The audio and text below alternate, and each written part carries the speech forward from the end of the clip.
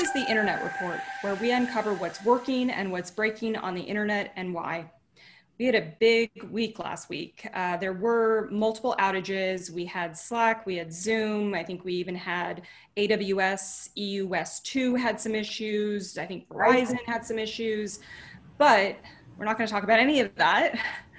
Today, we're really just going to focus on what everyone's talking about, it seems, which is this really significant global network outage that happened in CenturyLink's network, and that also included Level 3, which is a major transit provider and is operated and owned by CenturyLink.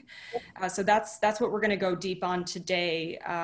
Before we do that and go under the hood, let's maybe just kind of take a look at the very basic root cause analysis that CenturyLink has put out around this incident. Hopefully more data or information will emerge, but what they put out was kind of interesting and also aligns with what we saw in our own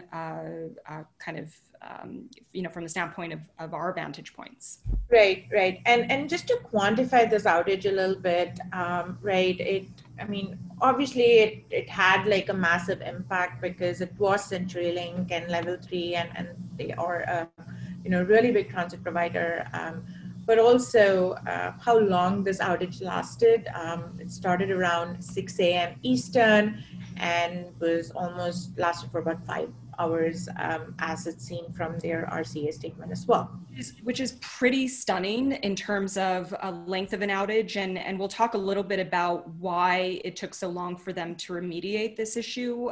Just in terms, again, on the scope, I think that some folks had thrown out something like 3.5% of internet traffic was impacted, something along those lines. I mean, just to give a sense again of kind of the scope of the damage. I mean, they are they're tier 1 and they peer with very large providers. And also they're used by pretty much every service that you can imagine, from Google to Cloudflare. Again, these are, highly trafficked destinations. Lots of enterprises use them. And then even we do, which we'll talk about a little bit as well. Right. And again, from the perspective of them, a lot of services use them as their direct upstream provider, but they're also such a big transit provider, like access to services that might not even directly, be doing business with CenturyLink or be engaged with CenturyLink, we're also impacted, right? Absolutely. That's kind of didn't need to have been a customer or a direct peer of them in order to have been impacted. In fact, there were many folks who were impacted, even if it could have been multiple degrees away. And right. And I think the term impact also depends on from where your users are, where they're coming from, and what segment of those users were affected because a major transit provider had an outage. But correct. So talking a little bit about the RCA that CenturyLink had put out, and hopefully over the next few days we get kind of a more detailed output from them. But as of now, the root cause of this issue, as stated, as you can see here, is an offending flow spec announcement that prevented BGP from establishing correctly.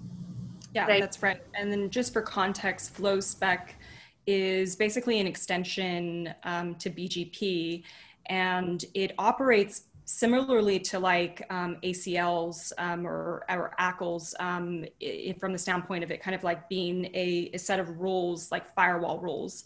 But the difference between them and FlowSpec is that FlowSpec is dynamic, which is one of the reasons why it could be very powerful, but also very dangerous in terms of its implication if something goes wrong. Right. And, we were talking to somebody from our ops team earlier today, and we were discussing how dangerous this extension could be just because of, what it triggered. And he was passionately supporting what a great extension FlowSpec is.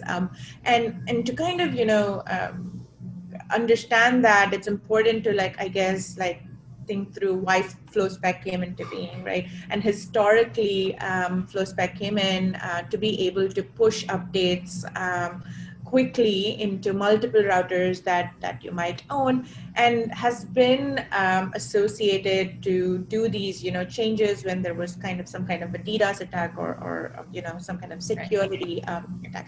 So right now, fast forward 10, 15 years, we have all sorts of automation, orchestration in place. So it really questions if something like FlowSpec is going to be useful or not. But that's not the main topic of this conversation.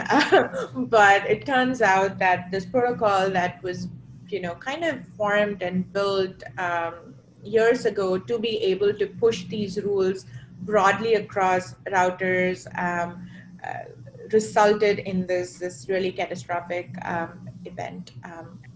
And to your Angelique, one of the things that you mentioned is that it works as an ACL, right? And I think while the charm is that it works as an ACL and it can filter out, the fact that that update is so dynamic, and then it triggers as you get and it's associated with BGP. So if you get a BGP announcement, say for instance with the FlowSpec in there, that can trigger the ACL, and we'll see what that can do, because that's kind of what happened in this incident. Right. So they basically said that this FlowSpec basically shut down BGP. So it would have terminated existing BGP sessions.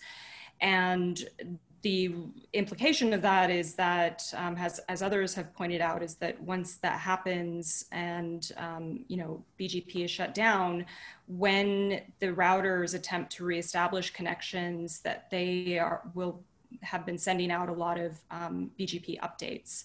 And we'll take a look at kind of what that meant in terms of users of their service. And one of the things that I think this was Cloudflare that called out as witnessed through route views as well, around the beginning of the outage at 10 UTC, 6 a.m. Eastern, the size of BGP updates that were seen from level 3 was kind of, I don't know how big they were, but they were pretty big than what a regular BGP announcement would look like. So. Yeah. Something to do with FlowSpec and the number of updates that were going on across all their peers. I think kind of. Well, so yes, the sessions were terminated because of FlowSpec, but in trying to reestablish them, they're basically redoing the announcements, and then once their peers receive these announcements, they're propagating them across their peers and so on and so forth. Mm-hmm. So it has this cascading impact. It's not just level 3's updates, it's all of the consequent or subsequent updates that need to be made. So it really has this cascading impact. And yeah. It was like a 10x something, the number of announcements that are than what is typically seen. But what was interesting was that it kind of had a tail off effect, which really did kind of align with some of the de-peering that was done as the outage just continued. So after 2, 3, 4 hours, some of their major peers at that point just shut down their peering with them, and so they were no longer propagating out routes, which was probably one of the reasons why it went down. Right. Even during the incident. It did give them some time to stabilize, because they were not catering and trying to honor all those updates that was coming in, which was kind of jamming CenturyLink's control plane and network. All right. With that, I think let's jump right into what Thousand Eyes saw in terms of how this outage kind of unfolded for us. So let me pull that up. All right. So this is sort of like the aggregate view across just the huge number of tests that are run from our vantage points. And so, precisely at the start of the outage, so this was 10 a.m. UTC, we see a really significant increase in terminal interfaces. And so this is basically where level 3 is just completely dropping traffic, right, Yeah. at these particular points. What's interesting is that even though this had a global impact, a lot of what we're seeing kind of seemed to initially start kind of on the West Coast. This, 10 a.m. UTC is 3 a.m. Pacific time, Pacific, yep. and 6 a.m. Eastern time. And again, this is Sunday. So it almost seems like this maybe potentially, and we don't know yet, we're still waiting on details, but could this have been part of some maintenance event where they're making changes to their network? Could it have been because they were responding to a DDoS attack, which is, one of the ways FlowSpec has been used? Exactly. We just don't know, but the timing is kind of, does align with, when you might want to make changes to your network such that they didn't impact users. So it would be interesting to see if we get more details on this, if that is in fact the case, if they tried to make some benign updates and then just kind of, it triggered go as they had planned. Yeah. Right. No, totally. Because if we actually look into, another snapshot in here, as it's loading up, one of the triggers that, or the initial first set of signatures that we kind of saw in this with respect to this outage, and what you're looking at here is BGP path changes, to be very specific, to actually our own applications prefix here, which again, like a lot of services that were impacted, Cloudflare, we saw some Google services get impacted. We saw a variety of like consumer services like OpenTable or GoToMeeting, and we could just keep naming names, is basically shut down half the internet yesterday. We were also a victim of that particular outage because we do rely on CenturyLink as one of our tier one ISPs. Yeah. Right. So going to that exact time frame, just expanding this a little bit in here around again 10 o'clock UTC, we start seeing this. Well, this is the beginnings of it, so this is, this was clearly a control plane issue. And from an external standpoint, this is like the first manifestation of it, which is they like, it kind of looks like, they were suddenly, like, there was a lot of route flapping. They were sending out announcements, they were revoking announcements. And so it was going a little bit haywire from a, kind of a BGP route perspective in terms of level 3. Right, and the RCA, which is FlowSpec, kind of hindering BGP sessions, and then or bringing down BGP sessions and having those peers come back up and trying to reestablish is probably what we're seeing here with a lot of like route withdrawals or reestablishing peering with other providers and announcements going out. Yeah. So if we go across in here from a timeline perspective, just to see what these different updates look like, and kind of also give you a flavor of, what can enterprises do to be able to, work around or bypass, something like this, right? Is what we're going to see next. Let me see if we're bringing out the right timeline. So actually, this is interesting, right? 15 minutes after 10 o'clock, we see that there's some kind of stability with respect to level 3 and the peering, the routes that it's established with its peers. And yet during this same period of time, they're like, they're dropping traffic. So they're announcing routes and then they're black holing traffic. And this is kind of the behavior that was across the board, across all of their customers and any peers that were impacted. So, the announcements were one thing, but even once the announcements had stabilized, it wasn't good because they were dropping traffic, they were announcing. And so we'll talk a little bit about kind of some peering changes that were made. And what was so kind of really, really unusual about this incident is that there was really nothing that their customers could do to route around the issue because of the nature of this outage and the fact that level 3 was effectively advertising zombie routes. They were like, they were basically, I feel like, unable to honor any updates that were coming in from their peers or from enterprises, that were essentially saying or trying to withdraw routes.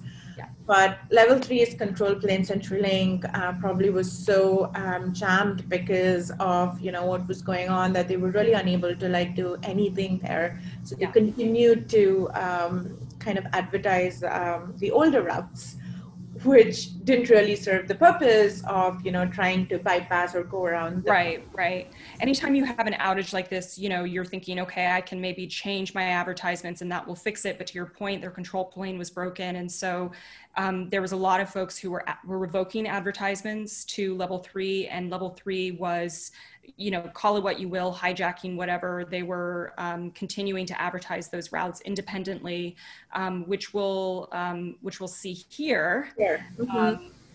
Angelique, just to call attention to the timeline here, right? Like the first type of triggers that we saw was around 10 o'clock, in line with the RCA and what everybody has seen. The start of the incident, Start of the incident. And the second, peak that we see here is around 10:45, right? And to your point, there are a couple of things that are happening here right now.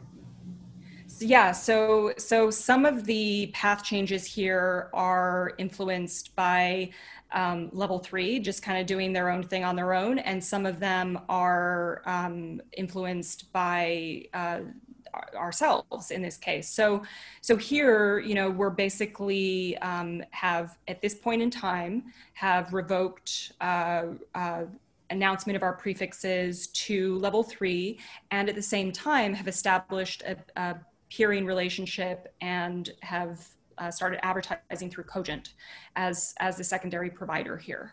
Right. And even before the outage, what this looked like is having two upstreams. One is Zayo and the other one is level 3. And then because of level 3 issues, we kind of withdraw from level 3 and then start peering with Cogent.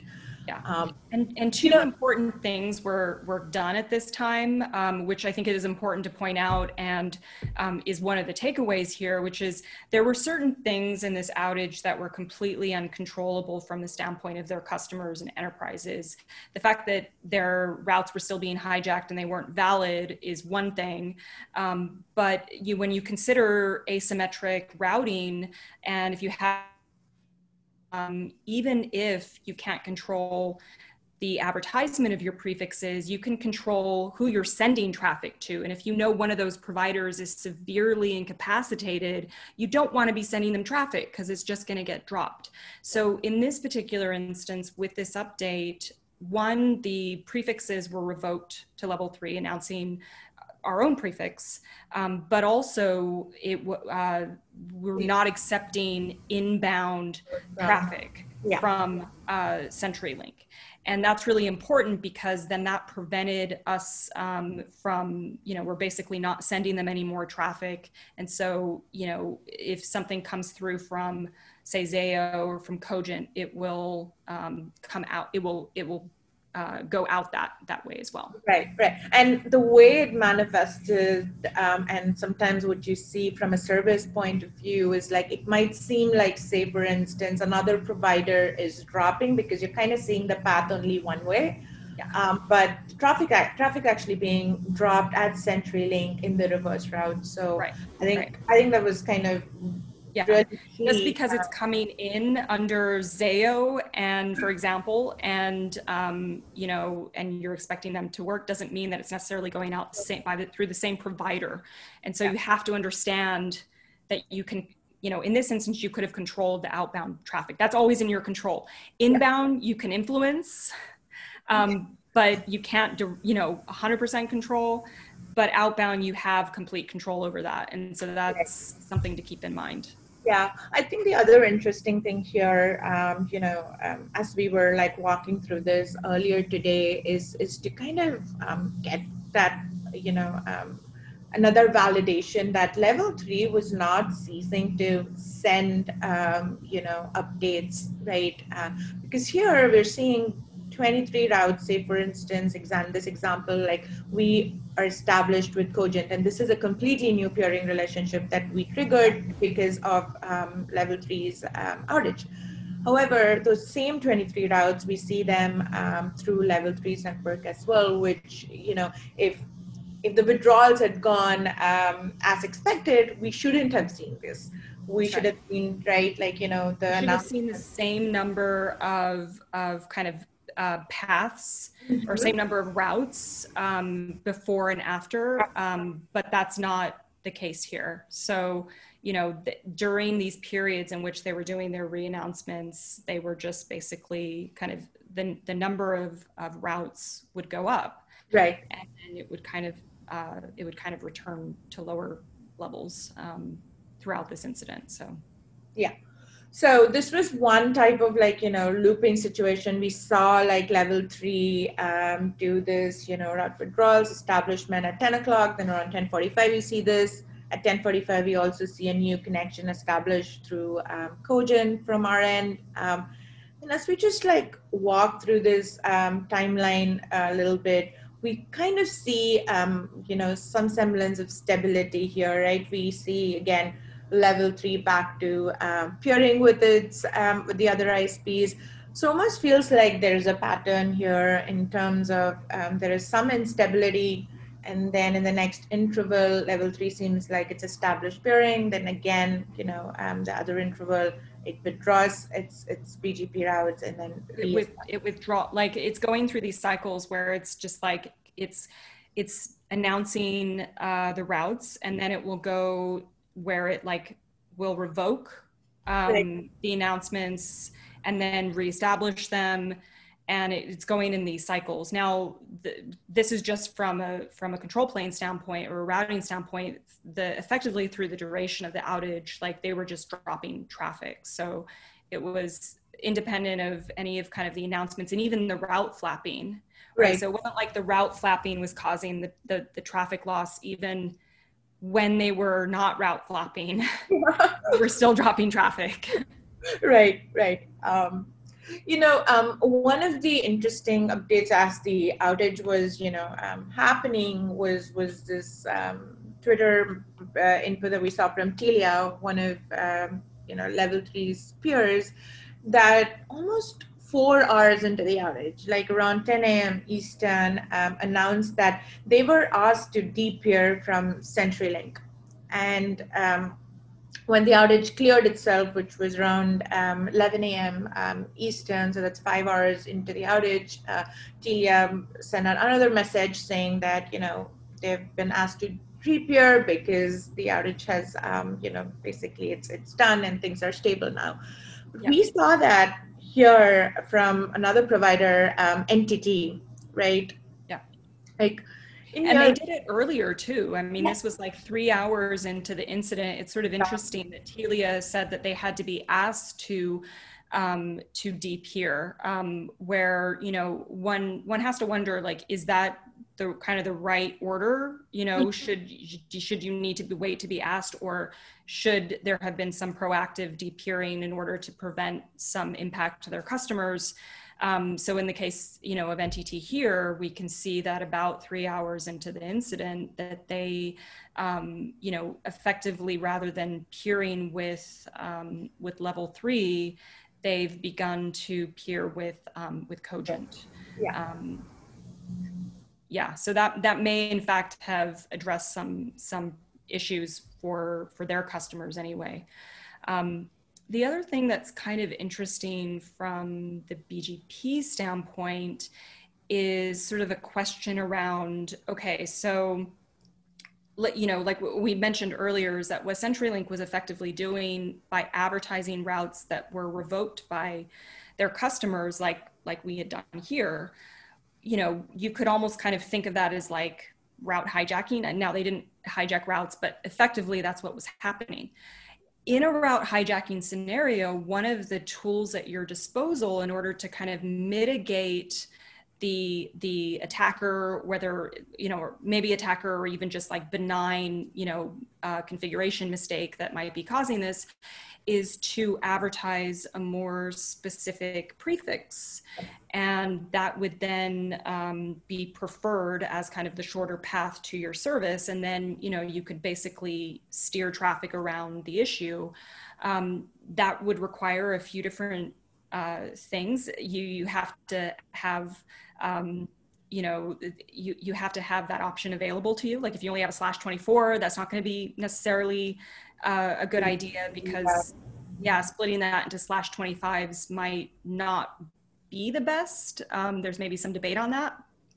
But for example, if you're like Cloudflare and you advertise a /20, if you start advertising a /21, that could potentially address the issue, although we didn't see them make that change. And one has to wonder, maybe because they're in any cast service, if it was determined that doing that would have had unforeseen or negative consequences in terms of how traffic was just was getting routed, and then how much traffic was hitting each of their individual locations and resources. Right. So a lot to consider. Right. And also there was this other, question on if we had just shut the interface to CenturyLink, right? Like physically terminated the interface, which was also done, would there have been like any impact? And no, not in this particular case, because it was really beyond the enterprise's control. Like there was no way you could twist CenturyLink's hand in this particular case to stop advertising the routes, right? Like setting any type of BGP strings or trying to influence that. You mean like a no export? I mean, the control plane was broken. They weren't even kind of really like taking in any new kind of announcement changes. So, but that's really just from a kind of an external announcement standpoint. Again, you can control who you're sending traffic to. Right. And we did see some cases where, a few services were able to recover fast enough, but a few others did not. Like, for instance, I think this was GoToMeeting. I think this was GoToMeeting, where we were able to. They seem to have they fared better, it seemed, during the incident than, for example, just, for comparative purposes, OpenTable. And there could be a few different reasons for that. We can talk a little bit about what happened with them and the fact that, without them doing anything really different, they were able to avoid some of the, high level of damage. Right. So let's just maybe look at OpenTable first and see how they experienced it, and then we can go to GoToMeeting. Yeah, that makes sense. So what we're looking at here is trying to access OpenTable.com from a few global locations here. And again, right at 10 a.m. UTC, we start seeing issues.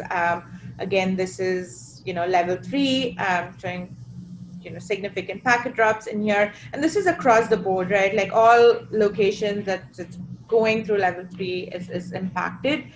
And this, as you can see from the timeline here, this lasted pretty much till like 1425, so till actually when the service came back up. Yeah.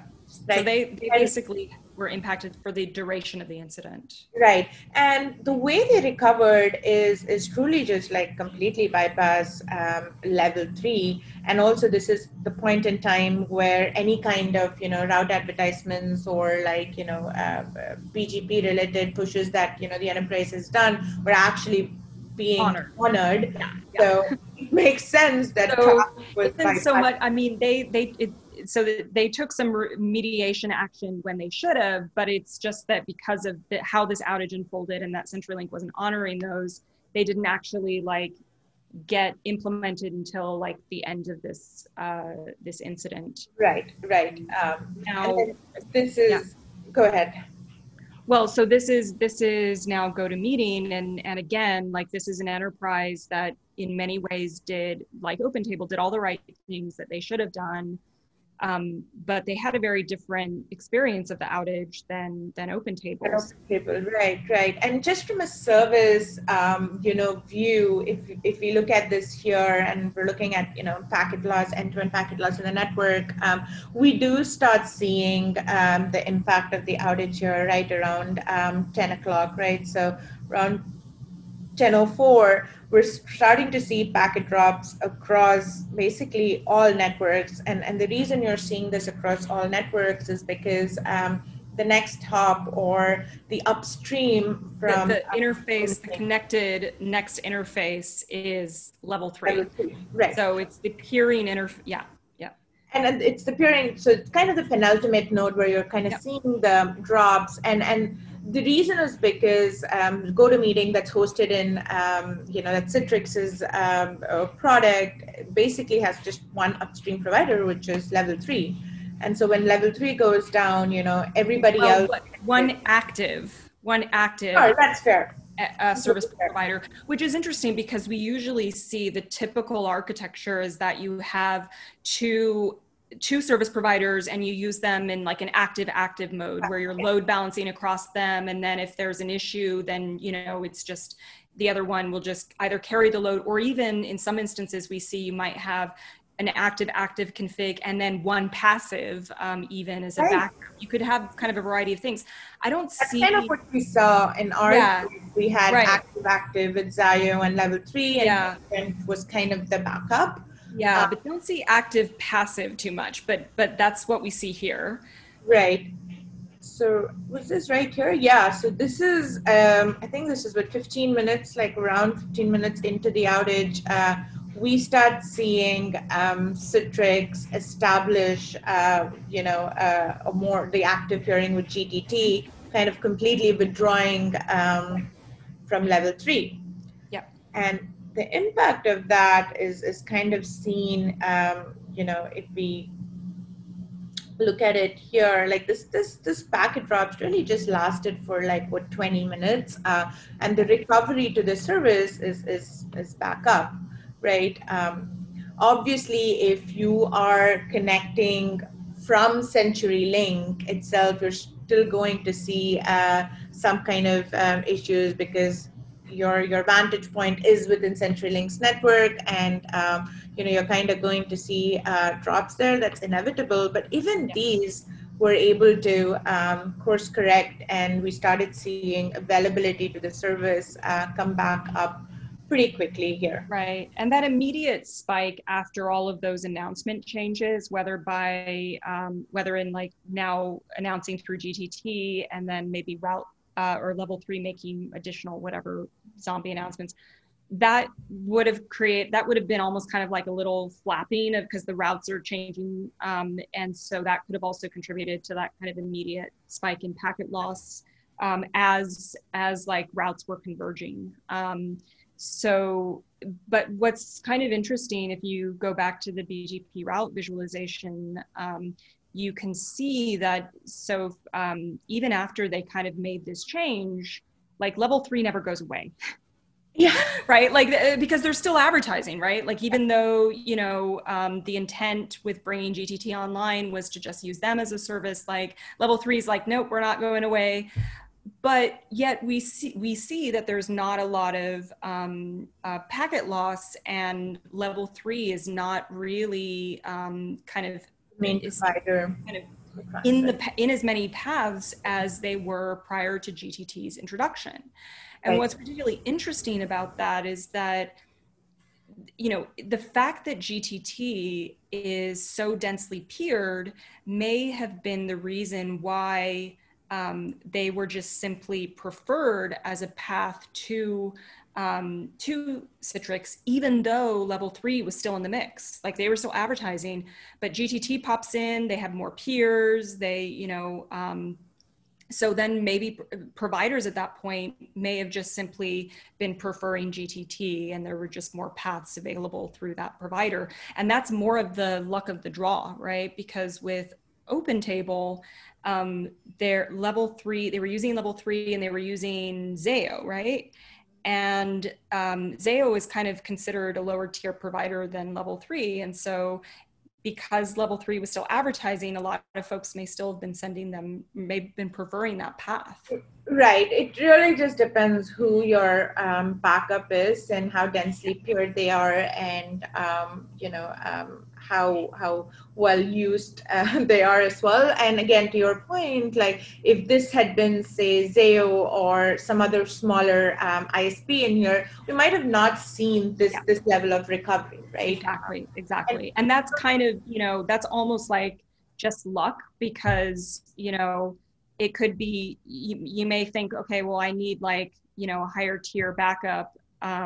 Well, I mean, it could have gone either way. Like you could have had GTT go down, and, they were the problem. And then you were getting all of your traffic sent to GTT, and there was the issue. Right. So that's just how internet routing in the wild works.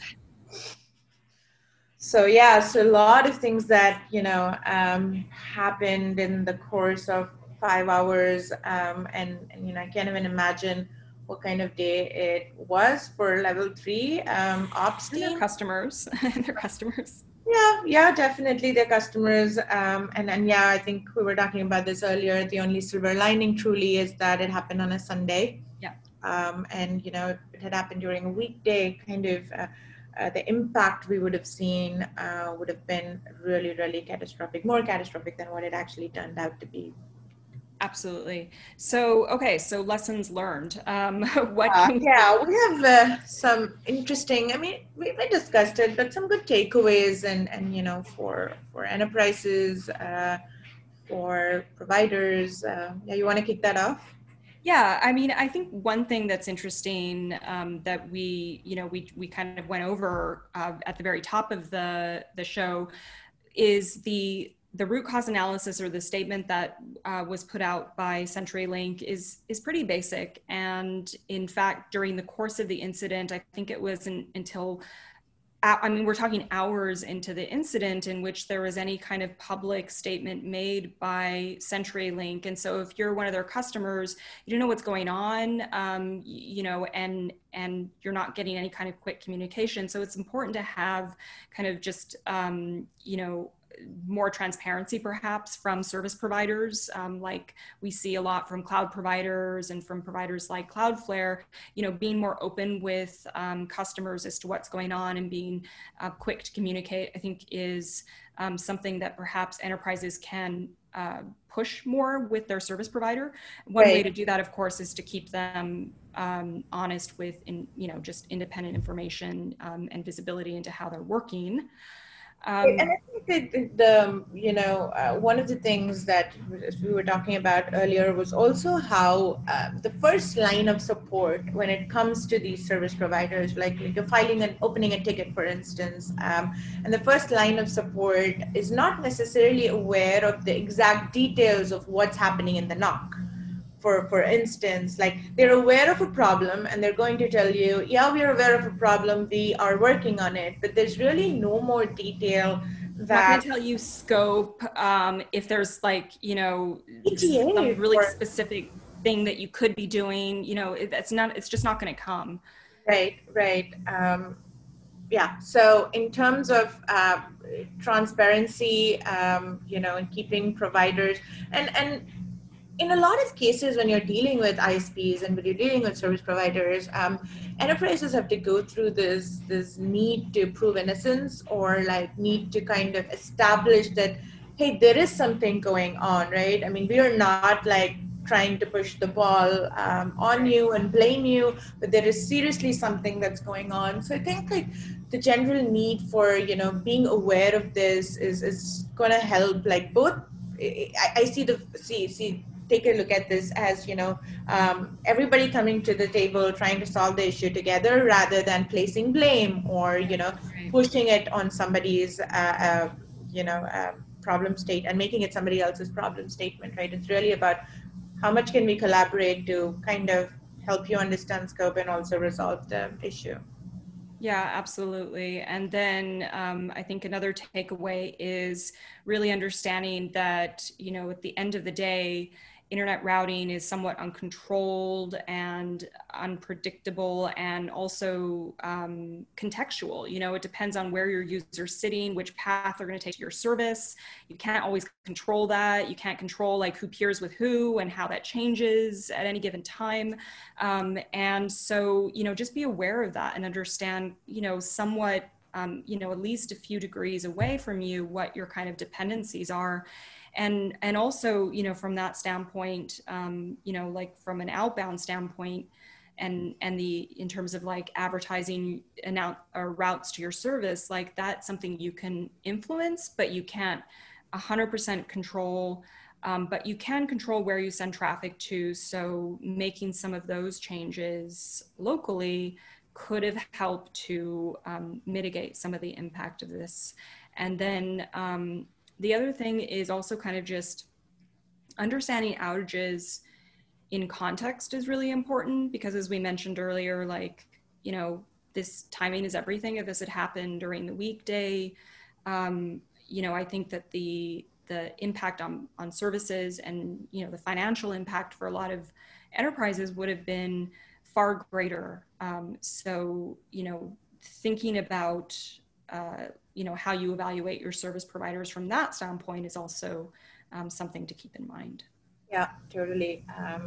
It's definitely been learning for us. I mean, as we've been kind of, you know, peeling through these outages over the last few years,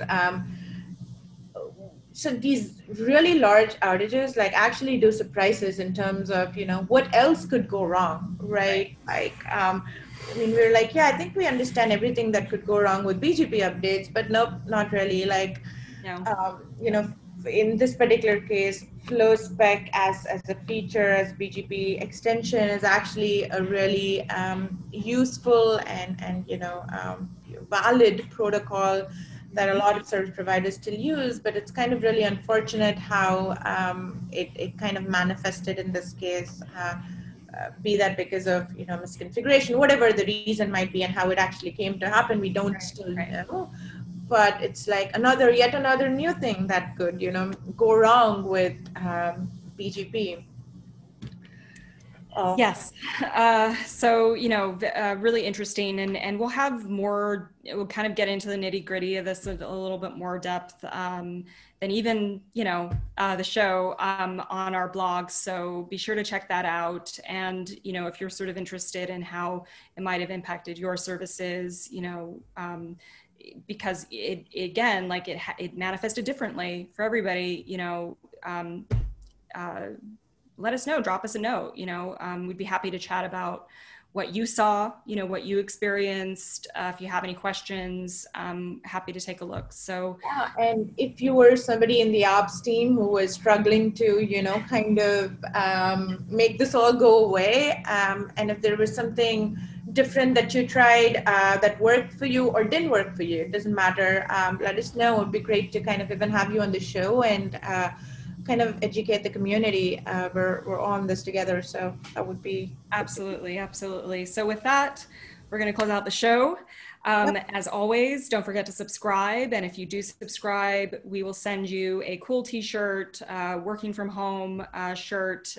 Be sure to send if you do subscribe, drop an email to the internetreport@thousandeyes.com. Give us your address and your t-shirt size, and we'll get that right over for you. And until next time. Yeah, have a great week.